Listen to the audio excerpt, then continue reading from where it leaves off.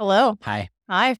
welcome to the evening of edition of our The CrossFit podcast. special pajama edition. Do you know what? I'm looking at the camera right now. Cannot see. There's like a Zoom meeting. David is wearing his pajamas right now. I had a shower.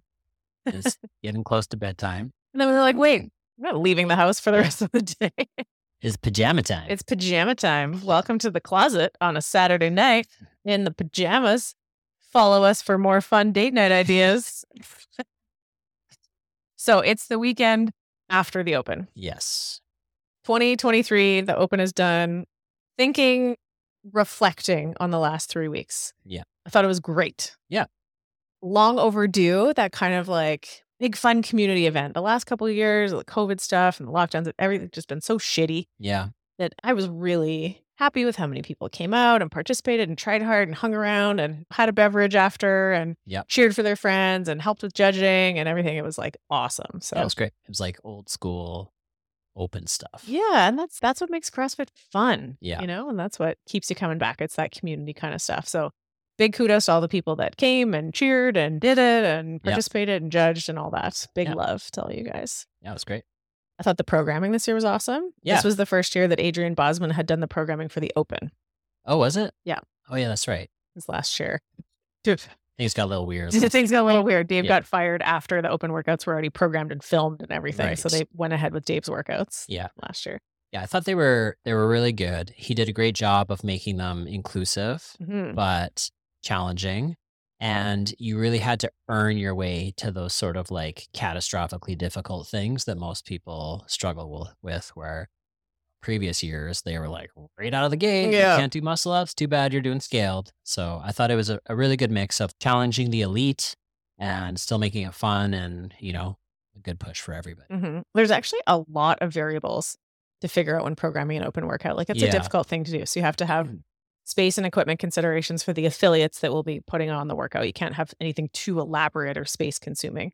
They have to be good tests to separate the fittest from everybody else. Yeah. If all the top 200 people are going to have the same score because there's just a top level of how fast people can move, that's not a good test. It has to separate people.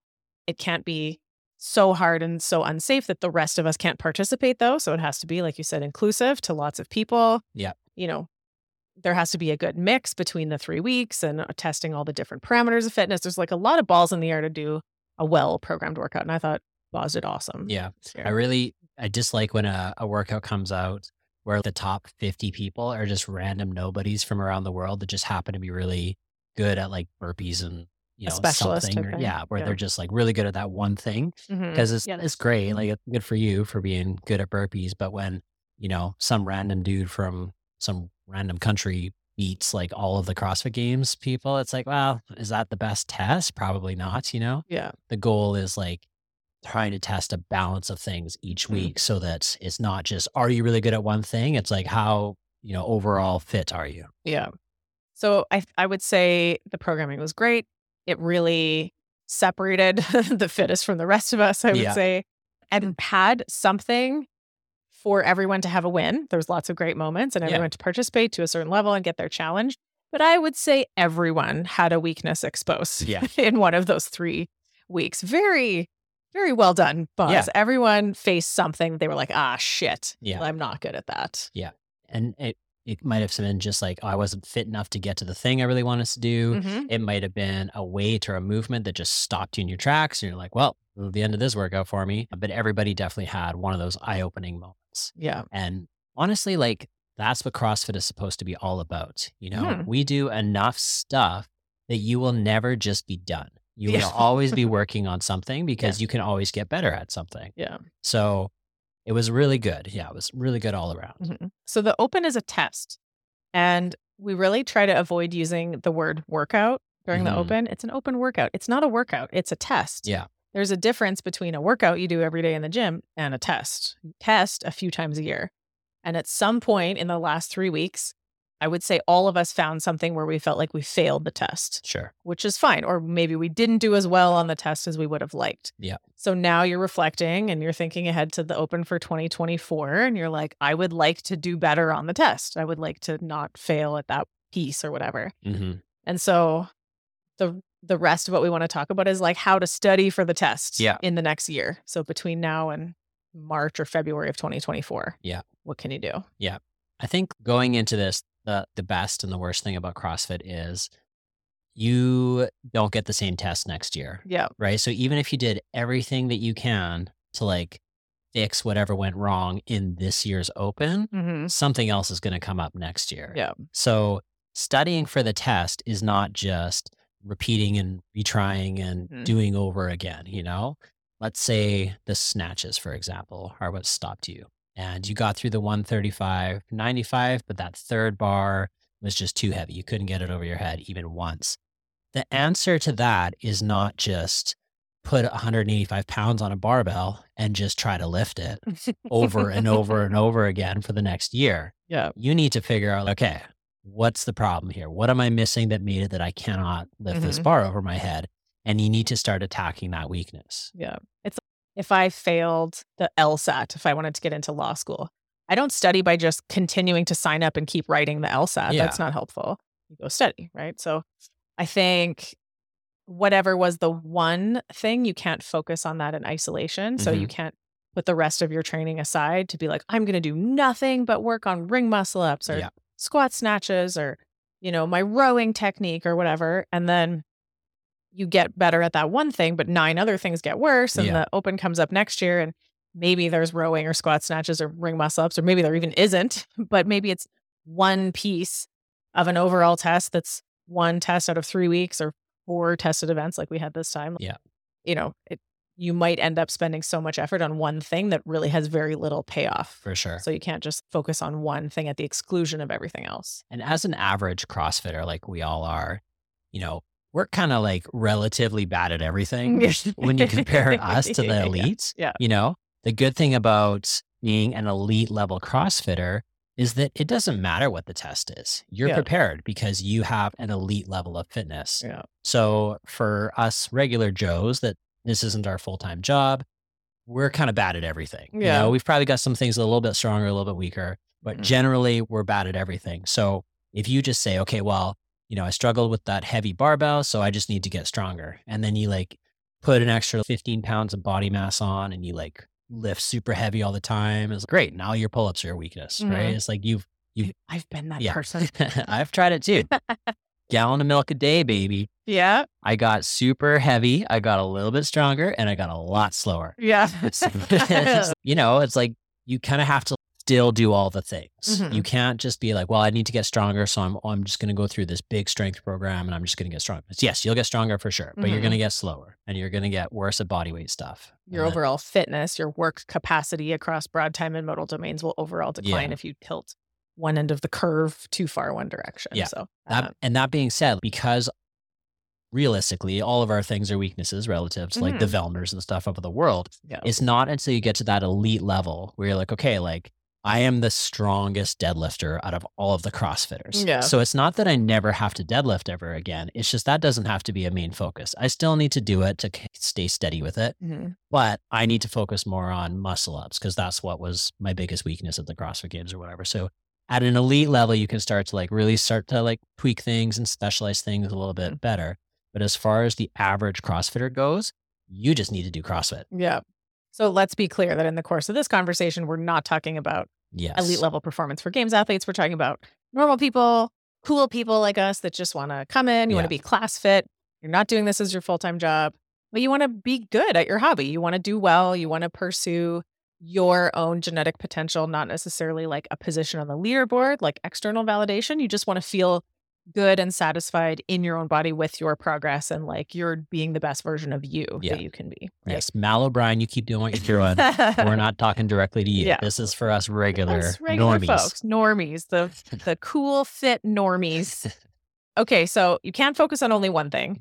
But you do have to do the thing. So it's like, hey, Jocelyn, what the hell? You're saying the opposite. Say the toes to bar came up 23.1. You did the row and then it had 50 toes to bar. Maybe that took you 9 out of your 14 minutes and you were like, dang it, I'm not very good at toes to bar. If every other time the toes to bar come up in a workout, you scale them to knee raises or leg raises, guess what kind of toes to bar you're going to have next year?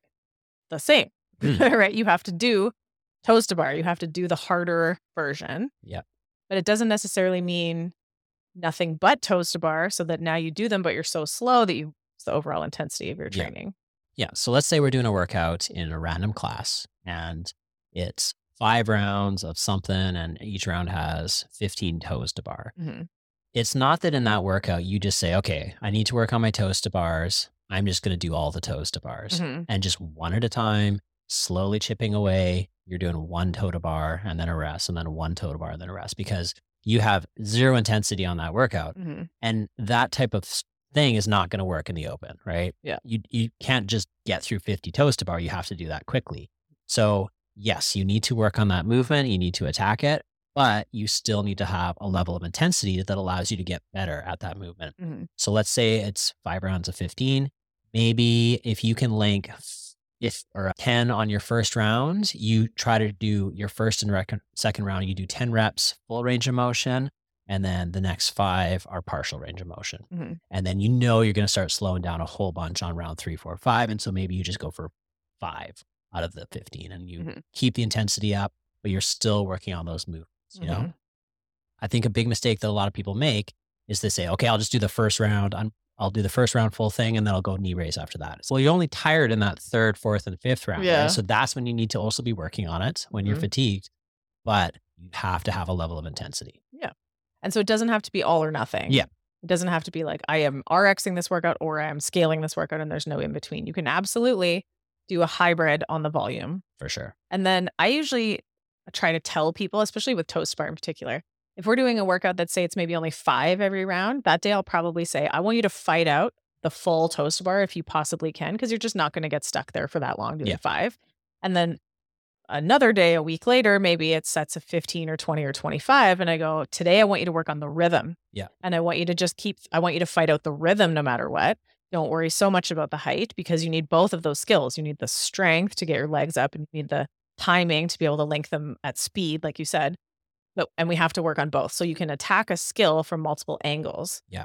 It doesn't have to be that every single time I scale it the exact same way. In fact, I think you would make better progress if you try to attack it and scale things from multiple different angles. Absolutely. And to add to that, just because you're reducing the range of motion doesn't mean you go to like full easy mode where you can go 25 unbroken, right? If you can bang out 25 knee raise in a row, those are no longer benefiting you at all. You've graduated to the next level. So now it's okay. Now we're going to go heels above the hips, or we're going to go like toes as high as the eyes or whatever. Because if you watch an RX athlete, they're going to have to break some sets up. They're going to end up doing, maybe 25 in a row in their first round. And then the next round's 15 and 10. And then from there at 10, 5, 5, 5, 5 with quick breaks. Yeah. If you're just banging out 3 rounds of 25, you're not challenging yourself anymore. So even though you're working on rhythm and you're shooting for bigger sets with a reduced range of motion, you're still going to challenge yourself with that range of motion. So I think if we kind of looked at the 3 main areas where people might feel like they got exposed or they found a weakness or failed the test, if we want to call it that, I think there's like some raw strength stuff, like strict handstand push-ups. Yeah.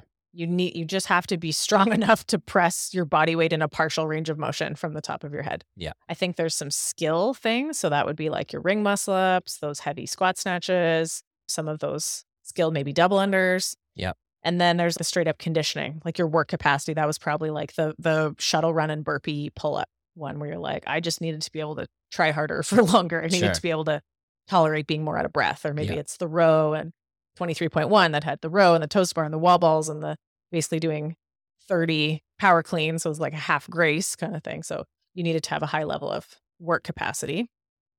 So wherever you feel like is the thing for you that got exposed, your raw strength, your skill work, your conditioning, I think there's a different mental side of what needs to happen to fix that weakness between now and a year from now. There's a great quote on CrossFit.com right now. I have to look it up. And I think the important thing to remember is that on all 3 of these things, we're talking mental as much or more than physical. Yeah. Okay. So not only does CrossFit make people fit, but arguably we make them fitter faster and more safely than any other program out there. Oh, it went away. Come back. Our results are universal, predictable, and repeatable. So your results a year from now are pretty predictable based on how you want to attack your training. So if raw strength was your weakness that you feel like you need to work on, maybe one particular body part, or maybe just overall, you're like, I just need to get stronger. You make progress through intensity. We talk about that lots. Intensity, the independent variable most commonly associated with increasing the rate of return of favorable adaptation. That's the big mouthful from the CrossFit manual. Yeah. It's the independent variable. It's the thing. Intensity is the thing. Most commonly associated with increasing the rate of return. So getting you what you want out of exercise faster. Most commonly associated with increasing the rate of return of favorable adaptation of what you want. So in this case, if we're saying I want to get stronger, how do we apply intensity properly to strength training? Yeah. So first of all, we have to earn our intensity. Yeah. Right? Mechanics, consistency, intensity. If your CrossFit's charter for safety. Yes. So if your mechanics are hot garbage, you've got some work to do before you even get to the intensity, right? So, always all these movements, whether it's a strength movement, if you are moving the best possible way, you're going to be the most efficient. You're going to lift the most weight. If it's a technical thing like a muscle up and you have no idea what you're doing as you fling yourself up on those rings, you're not going to get over the rings. Or you're going to hurt yourself in the process. If you're doing conditioning and you're being super inefficient, you're going to be slower and more fatigued due to that inefficiency because good mechanics are also the most efficient way to move. Yeah. So first of all, we need to address the mechanics. Yeah. Now, a lot of people get hung up and they're like, okay, well, I'm not very good at snatches, so I'm going to work on my form. That's great. Yeah. But if 2 years later, you're still using the same 35 pounds and you're quote unquote working on your form, it's like, well, what have you been doing this whole time? Yeah. Like at some point you need to be like, aware, okay, today I'm working on my speed under the bar. And next time I'm working on my like height of my pull and whatever. There needs to be some sort of like thought process to it. Yeah. And then you need to start, dialing it up a little bit because if you just use this, if your Fran weight has been the same weight for the last, 3 or 4 years, like you've probably graduated to a bigger weight by now and you're just not actually like going for it. Yeah. So, okay. So let's talk about like strength specifically, raw strength. There are 10 generally recognized physiological adaptations from exercise. Strength and cardio are usually the two that people can name off the top of their heads. Strength is an adaptation that happens in the body, physiological adaptation. And it happens through training. There needs to be a stimulus that causes a measurable change. I could do a muscle biopsy and I would see a difference in your muscle fibers. There would be more of them. There would be, denser fiber, blah, blah, blah, right? We're going to see a microscopic measurable change. So if we need to get stronger, there's certainly a mental state required to push the level that you need to push to cause your body to have an adaptation. Yeah. You have to stress the system in order for it to feel like it needs to adapt and get stronger to handle it the next time. So the mental side of the intensity required for strength training is something that takes some getting used to. It takes some learning. Yeah. Atlas and I have been having this discussion quite a bit lately about like mentally how you attack a heavy strength day, a true heavy day. Yeah. I've had people, and this isn't a criticism, this is just when people are totally unaware of how to fully recruit all their muscle fibers. Doing a day 4 foundation, we always do a 1 rep max. Like we test a heavy with good technique, back squat, press, and deadlift. Yeah. And I've had people in the middle of the back squat turn and look at me and be like, I think this is my max as they're squatting. Like, you have no clue what a max effort truly looks like. Yeah. I did one back squatting with Atlas the other day, one of the doubles.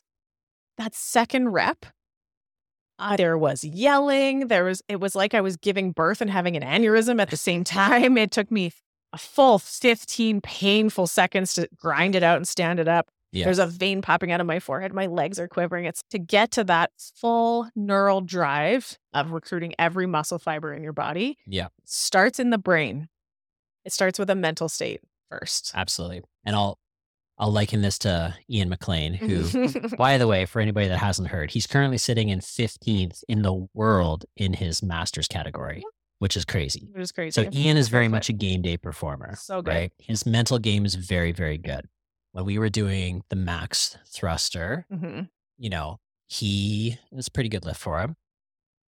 You could see the like adrenaline and the like mental push just flowing through him. You know, he was like getting himself amped up and he was breathing like a crazy person. He was like pacing and there was like a caged animal just like waiting to get out. You know, he was amping himself up to this level of intensity that few of us can understand. And he hit the lift and he throws the bar and he gives the big Ric Flair, woo! And it was like, it all just exploded out of him, right? It was this like massive surge of just like adrenaline and whatever, just escaping, right? Yeah.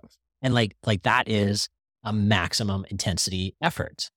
So sure, game day, a lot of people can maybe get close to that or even hit that. But in training, how do you do that? You know, it's a difficult thing to do. Yeah. But if you can just, let's say we're back squatting, if you can just put the bar on your shoulders and back up and do 3 real quick reps and then rack it up and be like, wow, that was heavy. That was not that fun and heavy. That's not a heavy day. So like when I like lifting heavy weight. I even though I'm not like super strong, I enjoy the process. And I have my whole little thing where I like, you know, breathe funny and I like hit my chest on the bar and I get myself amped up and I like put the bar on and I like have whatever 5 big breaths and they're like, and I'm like grunting and growling and just like pushing through a difficult thing.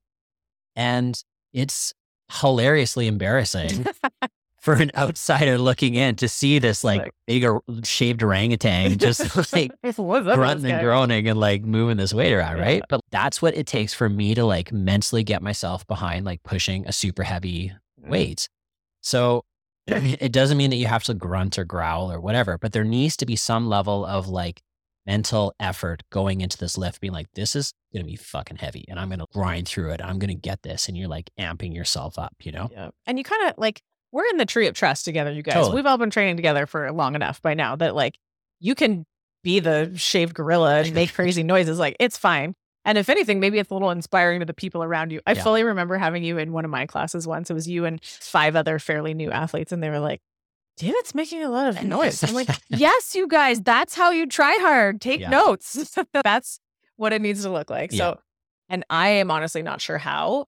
I don't even think you can give a full effort without making some noise. I tell people that all the time, every heavy day, like you gotta make noise if you're not yelling. And there's a reason power athletes grunt because it helps recruit your core muscles and it helps you feel more aggressive and it helps that neural drive, all that kind of stuff. So you have to bring a mental state to a heavy day that is above and beyond what your brain probably understands when you first get acquainted with strength training. Yeah. And I don't do that often. 1 day a week for sure, usually a squat day. Yeah. Sometimes 2.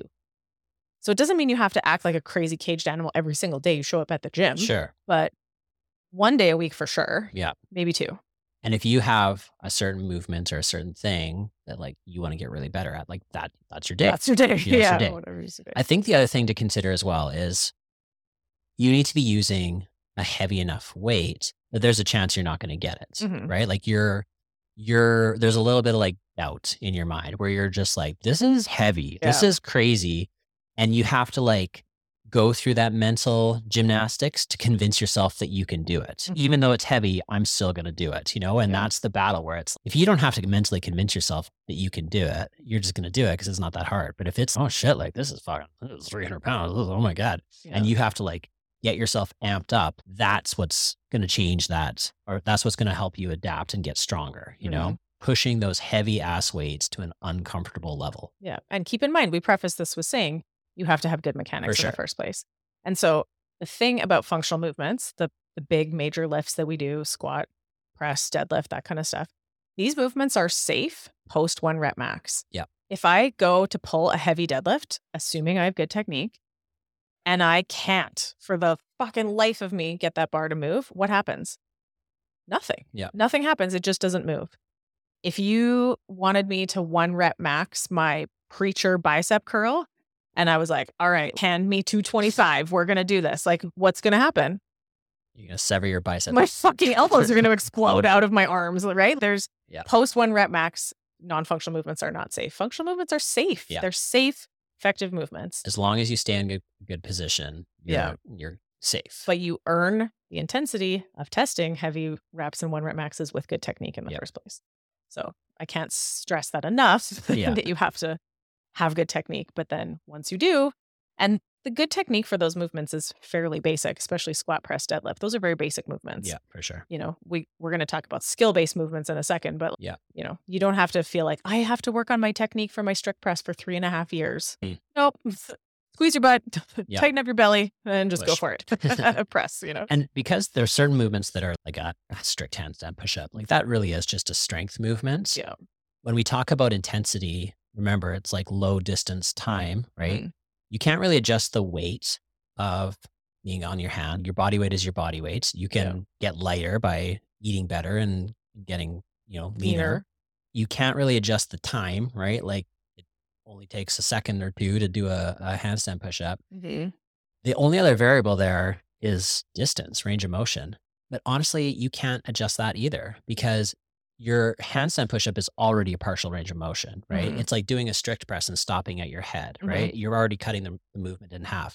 If you're just using like an ab mat or two, you're just building a weak spot in the deepest part of the movement, which is the hardest part. That's where you need to get the strongest. So unfortunately, you can't work on those movements just by trying to do more strict handstand push-ups. If you've got 0 strict handstand push-ups, the answer isn't just try to do handstand push-ups. Sure, you can do some controlled negatives and stuff, but like strict pressing, all those like overhead movements are going to make your shoulders stronger, and that's going to help you get better at that type of move. Yeah. I would say, and you can tell me what you think on the men's side. Average size female athlete should be able to strict press a barbell over 100 pounds if you think you stand a chance of doing a strict handstand push-up. Yeah. Obviously, there's a little variability in body weight, like a average size female CrossFit athlete. I think minimum you need to be strict pressing 100 pounds. Yeah. What do you think it would be for the guys?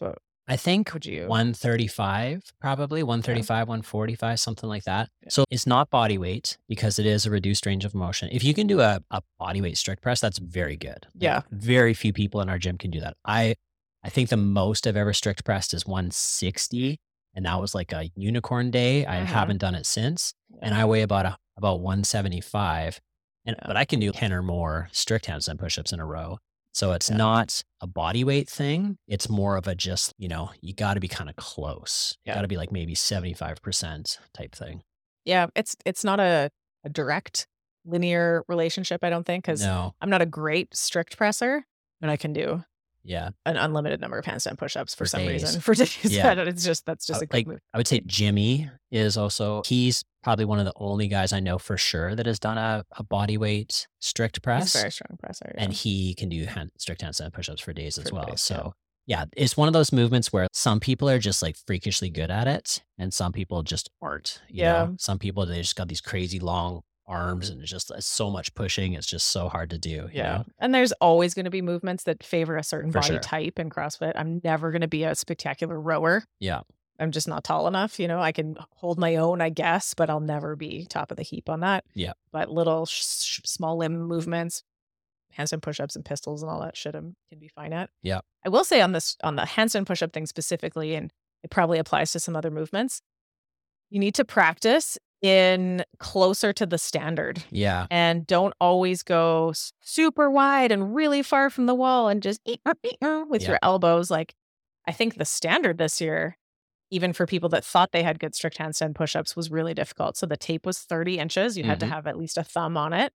And it was only 10 inches from the wall. So if you have really poor overhead mobility and you are used to having a big bow in your body and like arcing a whole bunch or being really far away, guess what? That weakness got exposed, right? Sure. So maybe the weakness is my positioning on my handstand push-ups needs work. I need to bring my hands in. I need to get closer to the wall. I need to have better overhead mobility. So there can be some subtleties within those movements too in the standard. And the handstand push-up thing has changed every year. So you need to be ready for a lot of different versions of that standard. I was going to say, if we've learned anything from the Open over the last decade, it's that handstand push-ups are going to fuck some people up because so many people have a different idea as to what's an appropriate standard for a handstand push-up that there's no perfect system that's going to work for everybody. Yeah. But you just got to train it all. You got to train narrow, you got to train wide, you got to train with your feet doing a certain thing on the wall. And, it's just mix it up. Yeah. And I do respect that there's a podcast with him debriefing the Open workouts. And he did say that making them strict was on purpose to reduce the number of people dropping and smashing on their head and their neck. So I think that's great. And I couple years ago, I have not done a kipping handstand push-up in a couple years. Yeah. I just do all strict handstand push-ups. I think my neck has reached its lifetime maximum limit of the number of times I can drop on my head. And it's great because guess what? Now there's no number of strict handstand push-ups that will come up in a workout where I'm ever going to hit failure. So in making a smart choice, making a good choice, it also developed a strength for me. So I remember that one open workout that was power cleans and handstand push-ups and kipping was allowed. And like my neck such was high volume wrecked after that workout because you got, it was long enough and it was just a couplet. So you were back on that wall over and over and over again. And it was so much volume that it got to the point where everybody's shoulders were just at absolute failure and you could kip yourself out of the bottom to get your rep, but then you would collapse back down onto the floor. And it was just like neck abuse over and over and over again. News. Yeah. It was bad news. That was quite a while ago. Smarter programming. Yeah. No. Okay. So we've got our raw strength in that we need to approach with a mental intensity to push the limits, to really push the limits more than you think. That the neural drive that drives the physiological adaptation starts in the brain. It starts in your mental space. Yeah. Then we have some skills. So these are of the 10 physiological adaptations. Strength, cardio, stamina, and flexibility are the ones that happen in the body. Measurable changes we could see under a microscope. They happen through training. Then there's accuracy, agility, coordination, and balance.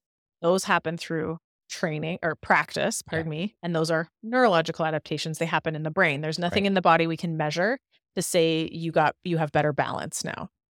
And then in the middle is speed and power. Speed and power are the essence of fitness because they require both the physiological and the neurological adaptations, and they come through both training and practice. Right. And so those are things, the speed and power movements like squat snatches, ring muscle ups, things like that require obviously a lot of accuracy, coordination, agility, and balance, but also a base of strength, right? You're not going to do a muscle up if you don't have the raw strength to do a chest to bar pull up and a ring dip. Yeah. You're not going to snatch 185 or 125 if you are not strong enough to deadlift it and overhead squat it. Yeah.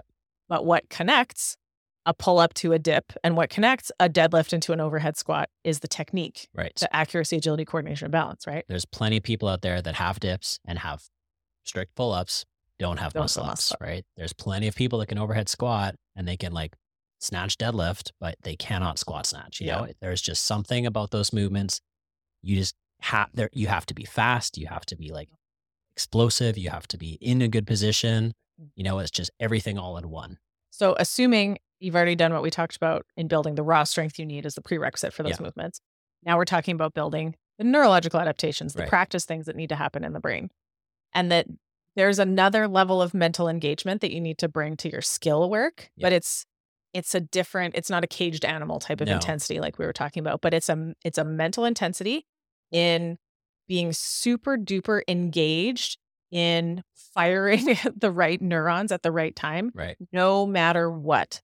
No matter if it's a PVC rep, an empty bar rep, the heaviest rep, it does not matter, but you need to be giving your full mental effort to moving exactly how you need to move. Yeah. I love the videos, the weightlifting videos where it shows the person going from an empty bar to a 400-pound snatch or whatever. Yeah. And every weight in between, and they all look identical. It's literally like a flip book, you know, it's just the same movement over and over and over again. So as much as, you know, CrossFit takes a lot of criticism for this, I have to agree.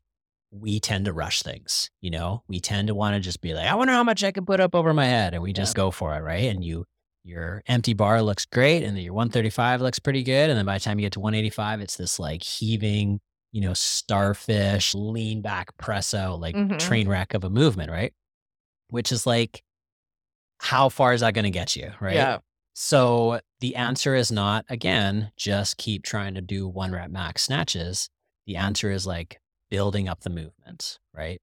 Refining your skill, refining your ability to move well with a super light weight. Yeah. And so say that happened in the open, for example, Ian McLean, love you, buddy. But some not ideal snatches happened at the end of 23.3. Yeah. Is he going to continue to snatch 185 with that technique all year? Absolutely not. Absolutely not. It happened. It came out under a high stress situation on game day. And, you know, he did a few reps and you're like, oh, that's not how I would like them to go, but they happened. But that's not how he's going to move the rest of the year while he's practicing the technique for those things, right? Yeah. It's kind of like a 1 rep max deadlift, right? Like when they're in a powerlifting meet and they are doing like, these 1,000-pound deadlifts, it's like they're not perfect form by any means. Yeah. But they have built up enough of a base of like tolerance that even when things go a little bit wrong, they're not going to wreck themselves and derail their training for the next 6 months. They're able to like really push the maximum effort and still train the next day or a week later or whatever. Yeah. So just because, and you see that at the CrossFit Games too, right? Sure. A couple years ago, they did a CrossFit total and you saw Tia Claire Toomey max out a back squat literally with her knees touching. Yep. I guarantee you that is not what her back squats look like the rest of the year. She doesn't train like that. So testing and training, again, two different things. Totally. So the training, the mental engagement side, the neurological adaptations that you need. Every time you fire neurons, it's an electrical signal, and it's an electrical signal in a big watery meat bag, right? And so electricity doesn't travel that well through water. So those neurons have to get myelinated. So they get covered in a fatty tissue called myelin. It helps those electrical impulses go faster. And so the more you fire a particular set of neurons, the stronger that connection gets and the better they fire in the future. So you need to be careful what movement patterns get excessively myelinated. Right. So if you move like shit with a PVC pipe and an empty barbell, guaranteed you're not going to move well with a heavy weight, right? Yeah. You're not all of a sudden going to switch and use a different, better technique when it's game time, So every rep needs to have your full mental effort because you're teaching your brain what motor patterns you want to remember.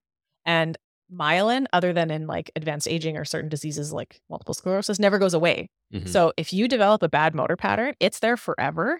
You can develop other motor patterns that go around it and you can strengthen, neuronal connections around it. But that motor pattern's always there. And you see that happen a lot, right? As people can have good technique, but then they get tired, they get fatigued, and the old shit comes back out. Totally. Like, dang it. Yeah. Right? So the best thing you can do is learn the very best technique right from the start and not let yourself have bad patterns built at all, ever. So when they talk about practice makes permanent, like that's what they're talking about. Yeah. Myelinating your neurons. So let's say you're doing a snatch session and you're like super excited because you really want to push the weight and get stronger and stuff. If you're hitting 95 pounds and it's all over the place, you don't add weight. No. You're like, okay, stand at 95. And you refine the movement. You practice the movement so that as you get more consistent with it, you can start to go heavier. Generally, the way we try to do our programming is we leave it very open when it comes to weights and stuff, because if I program, 65, 70, 75, 80, 85%, and someone is a train wreck over in the corner trying to hit 65%, they don't need to move up to 70%. So we generally try to do it where it's if you're having a good day and it's feeling great, you're going to add weight. And if not, you're going to keep it light and you're going to focus on moving better and trying to improve. Sometimes the percentages can be of your 1 rep max. Yep. Sometimes they can be of your current 1 rep max, which is maybe different. And sometimes they might be of today's max effort. Sure. So this might be a 6 out of 10 for today, which is actually 30% of your 1 rep max, or for whatever reason. Maybe you've been drinking, maybe you're tired, maybe you've been sick, for whatever reason, you're just not firing on all cylinders today. And you're like, I'm going to work up to a 6 out of 10 perceived exertion for today, so that those percentages can have some interpretation, I guess. But if you dial back the weight, that's great, but that doesn't mean you get to mentally check out of what you're doing and just do it shitty because it's light. Yeah. Yes, treat yourself to an empty barbell or a light day so that the technique can be absolutely textbook, impeccable, perfect. That's the goal. And I'll tell you guys a story. I've told a few people this. So since I started working on the CrossFit seminar staff about 3 years ago, almost 4 years ago, I demonstrate movements on a box during a lecture, teaching a room of people what movement should look like. So the demonstrations have to be impeccable. And it's with a PVC.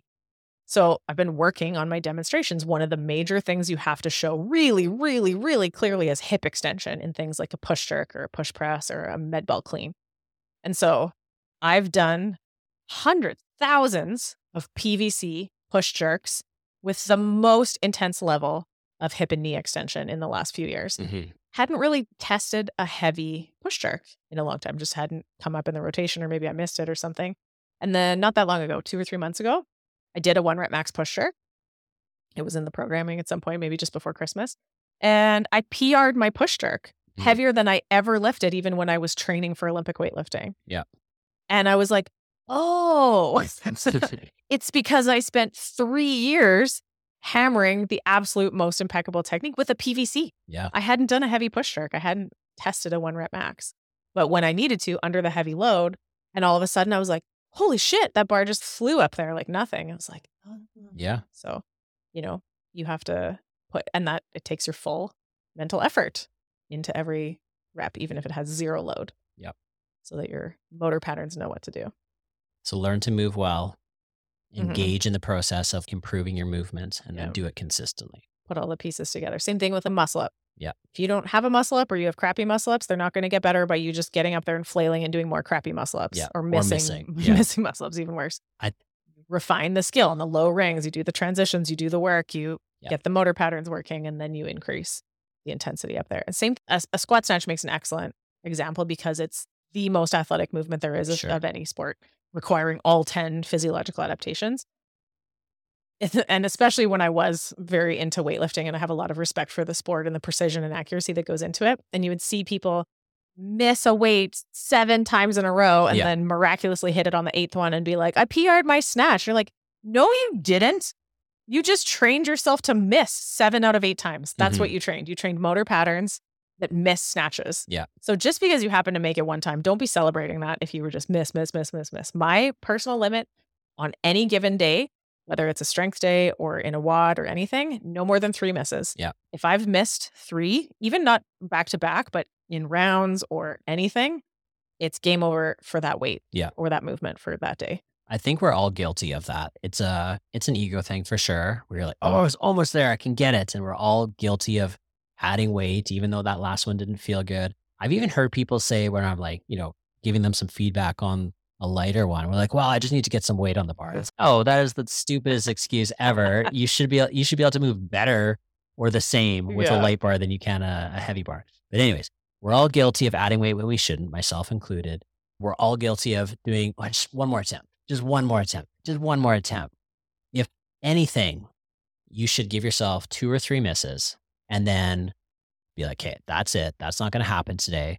Dial the weight back, hit 2 or 3 more good solid reps. So at least you're like remyelinating and like building that movement pattern back up again. Cause you just missed 3 times in a row. You don't want to leave your session on that, right? I hate leaving on a miss. And then the other thing is, let's say you take 7 or 8 attempts and you finally hit 200 pounds or whatever, for an example. Now in the back of your mind, you're like, well, my 1 rep max is 200 pounds. I'm going to use that for my percentages moving forward. It's like, no, probably dude. Not, You're probably not ready to be using 200 pounds as your 1 rep max because you hit it 1 time out of 8, That is not your working weight, So you have to be smart in making these decisions and just focus on moving well, play the long game. Yeah. And I'm good at, and I'm not trying to be braggadocious or anything. I'm good at squat snatches. And I think part of why I'm good at that skill, and I've attributed this, I've said to people lots, I've demonstrated that movement in the course of coaching with a PVC or an empty barbell thousands of times, hundreds of thousands of times. And every time I'm coaching and I have an empty bar in my hand and I'm demoing a snatch or take your pick of any of the other movements, cleans or jerks or whatever, I'm still bringing my full mental effort to moving with the exact precise technique I want to have, even though I might have demoed it 5 other times that day and I've done, but in the course of just the career of coaching, how many reps I've done with a PVC and an empty barbell, I think that contributes to my technique a ton. Yeah. Those reps are no joke. They're part of the adaptation. And it's a funny thing because yes, you are very good at squat snatching to the point where we went to the Stu McGill Back Health Summit and he pulled you up on stage and in front of everybody had you like snatching and stuff. So everybody could be wowed with like how good the human should be able to move. But I think what's funny is that because you're in the spotlight often with that movement, you have to get that like level of focus, because you're demonstrating in front of people. People are watching you do it. And I think that people that know they struggle with that movement will just kind of hide in the back of the class and just sort of like, do their own little thing in the corner and don't be embarrassed. Like we all have to get better at moving. And the best way to do that is be like, all right, like front and center, coach, watch me. What do I need to do? Yeah. And just, be humble enough to put the work in. Yeah. And I'm you want to watch me be terrible at things, watch me do a ring muscle up. I'm just, like everybody has their thing, right? And there's reps where you're like, oh God, sauce, that's a piece of hot garbage, So. You want some hot sauce with those chicken wings? I think that especially these skill-based dynamic movements, like everybody has one or more that they're struggling with because they are very difficult movements. Yeah. So I would say to get better at your skills, besides the base of strength that you need on the neurological adaptation side, you need a 110% level of mental engagement to practicing nothing but good technique with those movements. Definitely. Fair. And then the last big category, so we have you need to get stronger, you need higher level skills, the speed and power skills. And then some people are like, fuck, I just need to be fitter. Yeah. I just need better conditioning. Yeah. Is what we call that.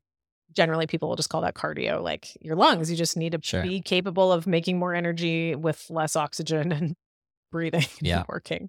I've had many a open, like I'm pretty good at muscle ups. I've had many a open where I get to the muscle ups and it's just blow. And it's just, I've fucked myself up getting to the muscle ups and then I just got nothing left. And I can't even make use of my strength because I'm just like wrecked from the thrusters or whatever, just super tired. Yeah. I mean, I did redo 23.3. I'll admit I don't often redo open workouts. I haven't in years, but that one drove me crazy because that was exactly me. I'm good at squat snatches and I missed 4 out of 6 squat snatches at 125. I never miss a snatch at 125. I was so mad about it. Yeah. I can hit that weight in my sleep, but that's my conditioning is not great and the programming was awesome and it gave me some pre-fatigue and all of a sudden those little neurons firing. And so then I did end up redoing it and I only missed 1 in my redo because I was like, hey, Jocelyn, get it together. But yes, it happens, right? So the mental side of conditioning, it's basically like embracing discomfort. Yeah. Right? Embrace the suck. And that is a difficult thing to do. Yeah. So is it ever? We've all been there, right? You're like doing wall balls and you've got 50 to do and you're on number 10 and already your legs are burning, your lungs are huffing and you're just like, I could put this ball down right now.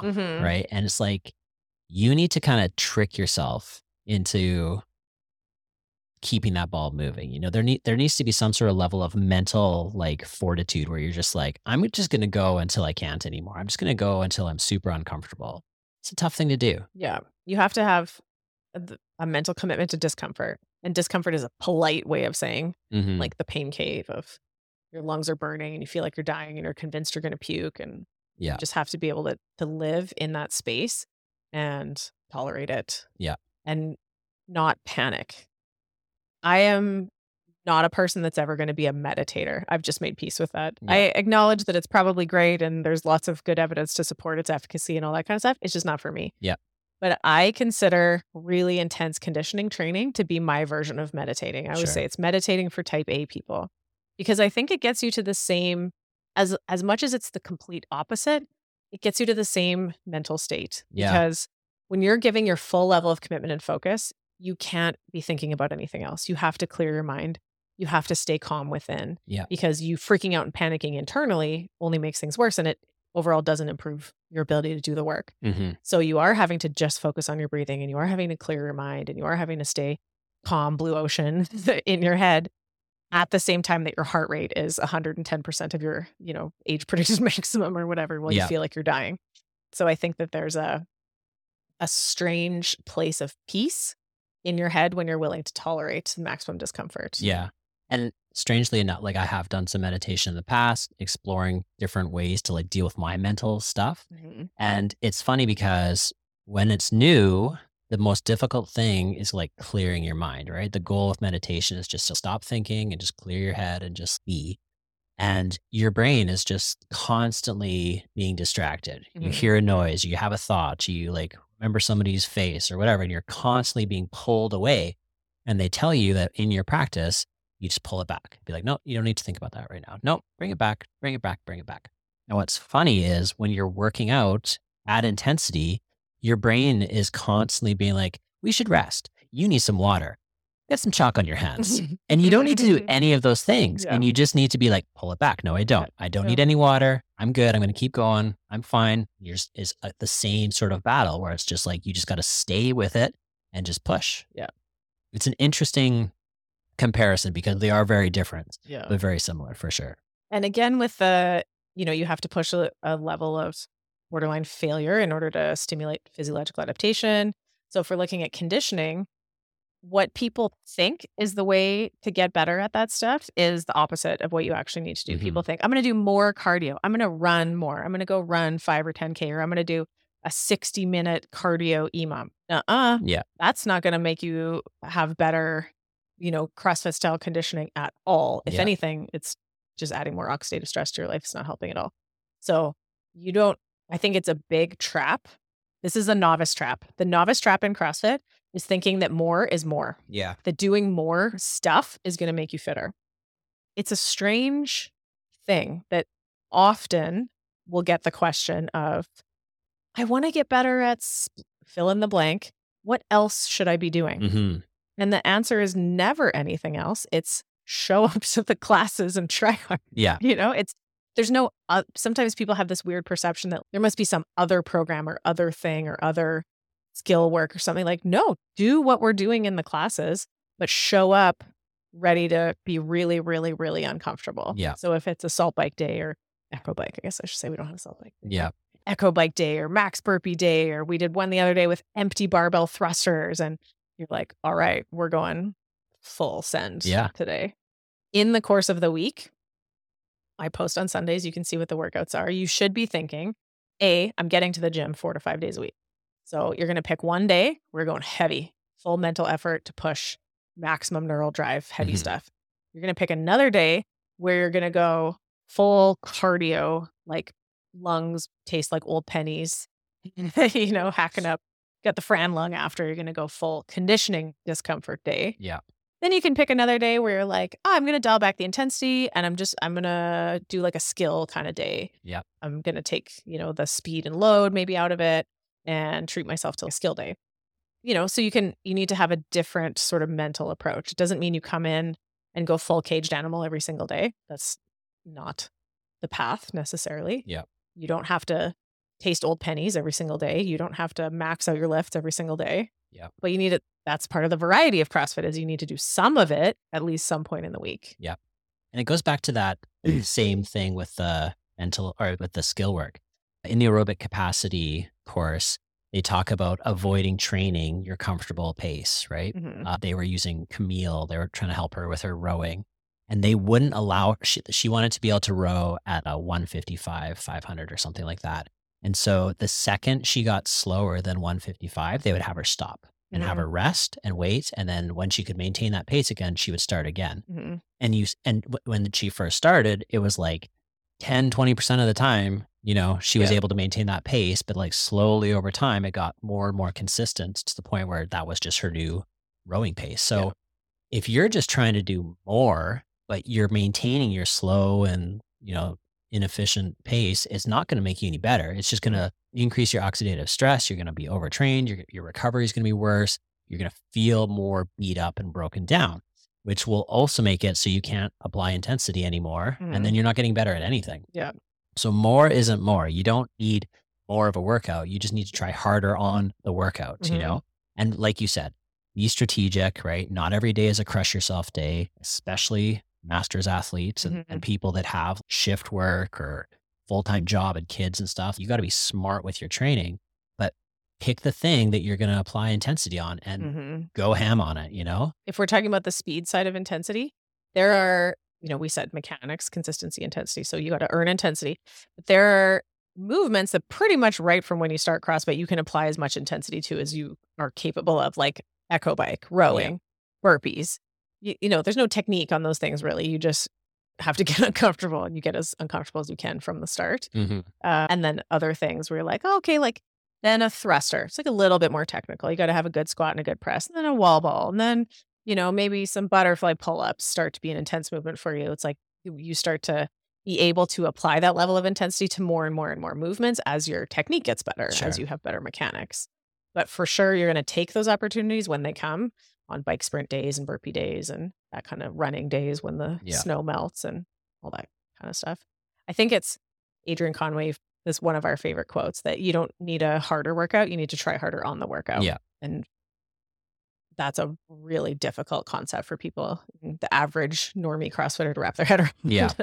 I think that just like we're all guilty of adding weight when we shouldn't, the other thing that we're all guilty of as like veteran CrossFitters is too much gaming and strategizing, right? So let's say you're like, okay, today's my day where I crush it. Today's my like go ham day. I'm going to like focus on conditioning. I'm going to get uncomfortable. And then you start thinking, okay, like how do I need to break this up to get the fastest possible time?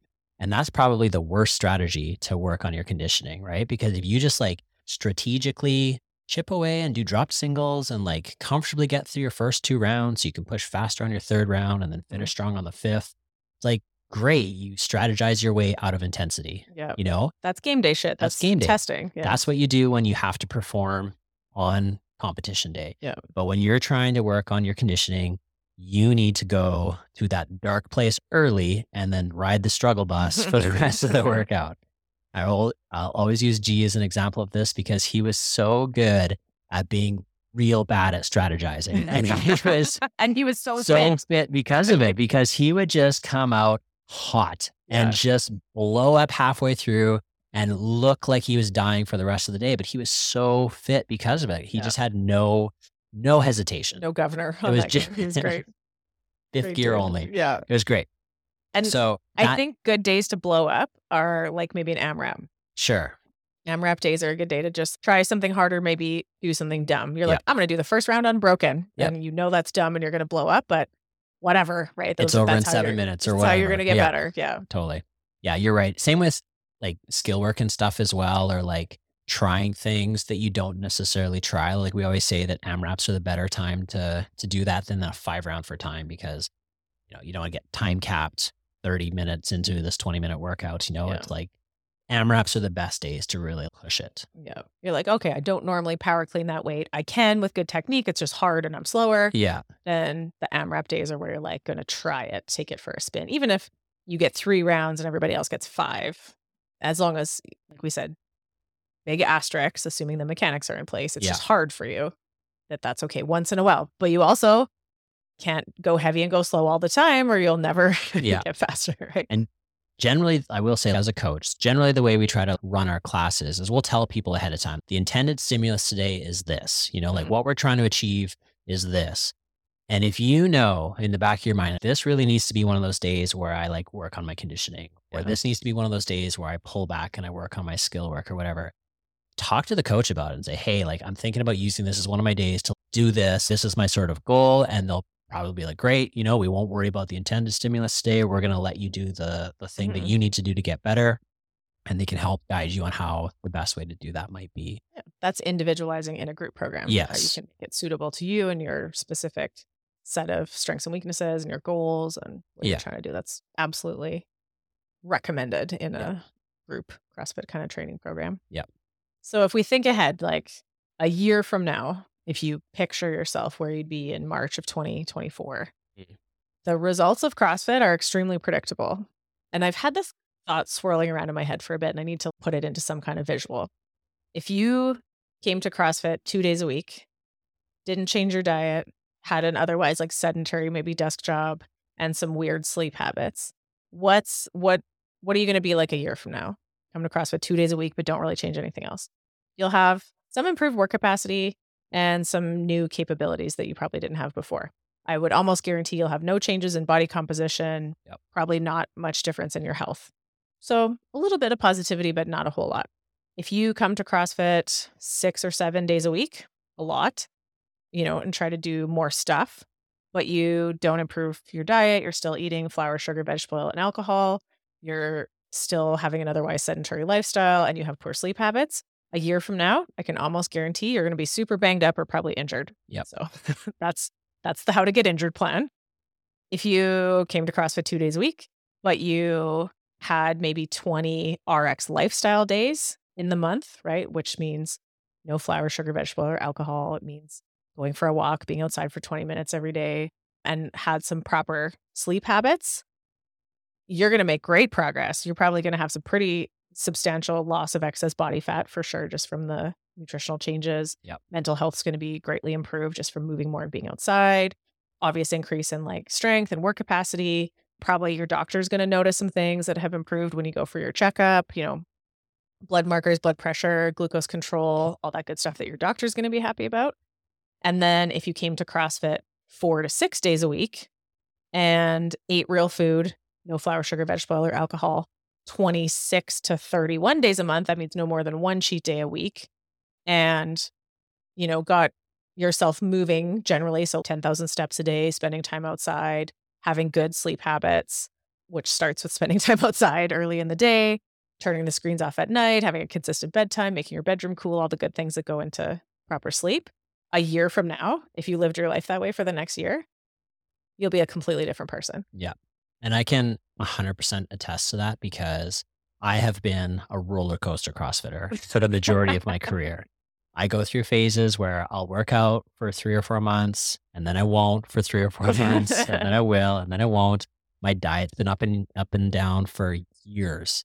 And this, I don't know, it's hard to keep track of time because time flies by, but I feel like over the last year or two is I finally realized that I need to be more consistent with everything. Mm-hmm. And so I've really tried to dial in the nutrition. I eat better now than I ever have in my whole life.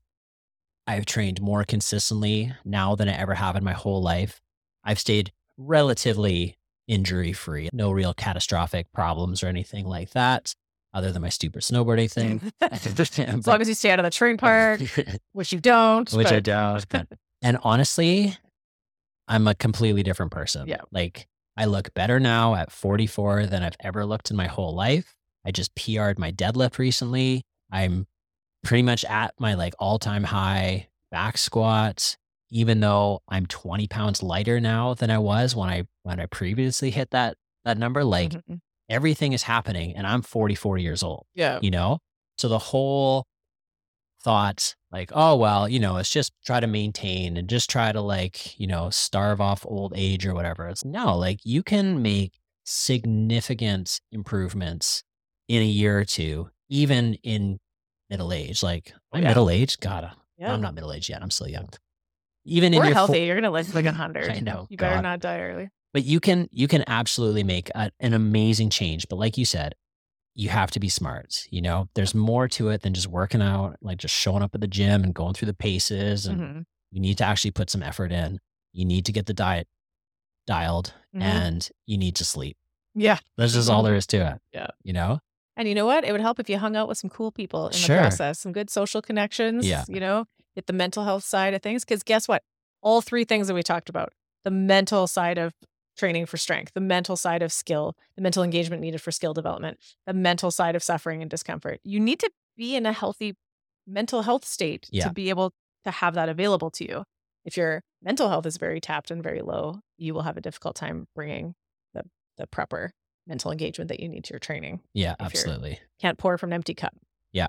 And honestly, we're going to do a podcast in the next little while leading up to mental health month, because that was one of the big catalysts that started my whole journey. Was there, we had a lot of pretty major stuff happen in our lives. And, I got to the point where I was okay, I need to do something about this before it gets any worse. And it was that sort of jumping off point that sort of it was, like I said, it was the catalyst that started it all. And now a few years later, it's shocking, it's shocking to look back and be and not, and it's hard not to get hung up on if I was just doing this the whole time, that would have been so much better. Why'd I have to dick around for so long? Damn it, 37-year-old David. Why didn't you get your shit? Damn it, beer. Why you got to taste so good? So I think if we're thinking ahead a year from now, you're pre-ordering yourself. Yeah. I'm pre-ordering March 2024 Jocelyn. What am I ordering? Am I ordering a mediocre or worse version of me right now? Am I ordering the same version of me, or am I ordering a vastly improved version of me a year from now? Yeah. And if you would like to order a new and improved version of yourself, it will arrive in, please allow 12 months for delivery. Yeah. Kind of thing. You know exactly what you got to do. There's no mystery here. Stay out of the train park a month before they open. Don't try to hit rails with your 12-year-old. Or if you do, don't crash. Yeah, of course. So yeah, if you show up 4 to 6 days a week, you bring your full mental game to all aspects of your training. You attack your weaknesses in the way with that savage mindset that you need to. You dial in the diet. You lay off the booze, you get yourself to bed consistently. That's the magic. That's the fountain of youth. That's the magic sauce right there. It can all be summed up with one of our guiding principles: make good choices. Yeah. That's all you got to do. It's not as hard as you think. And I'm going to leave it with this one thought. We unfortunately had to go to Walmart today. As we were not allowed to go to Walmart. I'm not allowed to. It makes me too angry. As we were leaving Walmart, I looked up and I saw this big banner and it said the McChicken Big Mac. So they're making a Big Mac version McChicken. It's 2 McChicken patties, Big Mac style. And in my brain, I was like, A, I can't believe they just thought of this now. They should have been doing this the whole time. B, that would probably be fucking amazing. C, I'm not going to eat it. Not going to eat it. I don't need to. Just because it's out there doesn't mean you need to do that kind of stuff. It exists. Make good choices. And principle number 3, leave no doubt. Right? That you did everything you could. So when you're looking at 24.1, you're like, I've done everything I can to be in the best shape of my life. I'm the best version of me for this test, Absolutely. Yeah. And with that, principle number 1, be excellent to each other. Yeah. The Bill and Ted. Be excellent to each other. Awesome. All right. See you in the next one.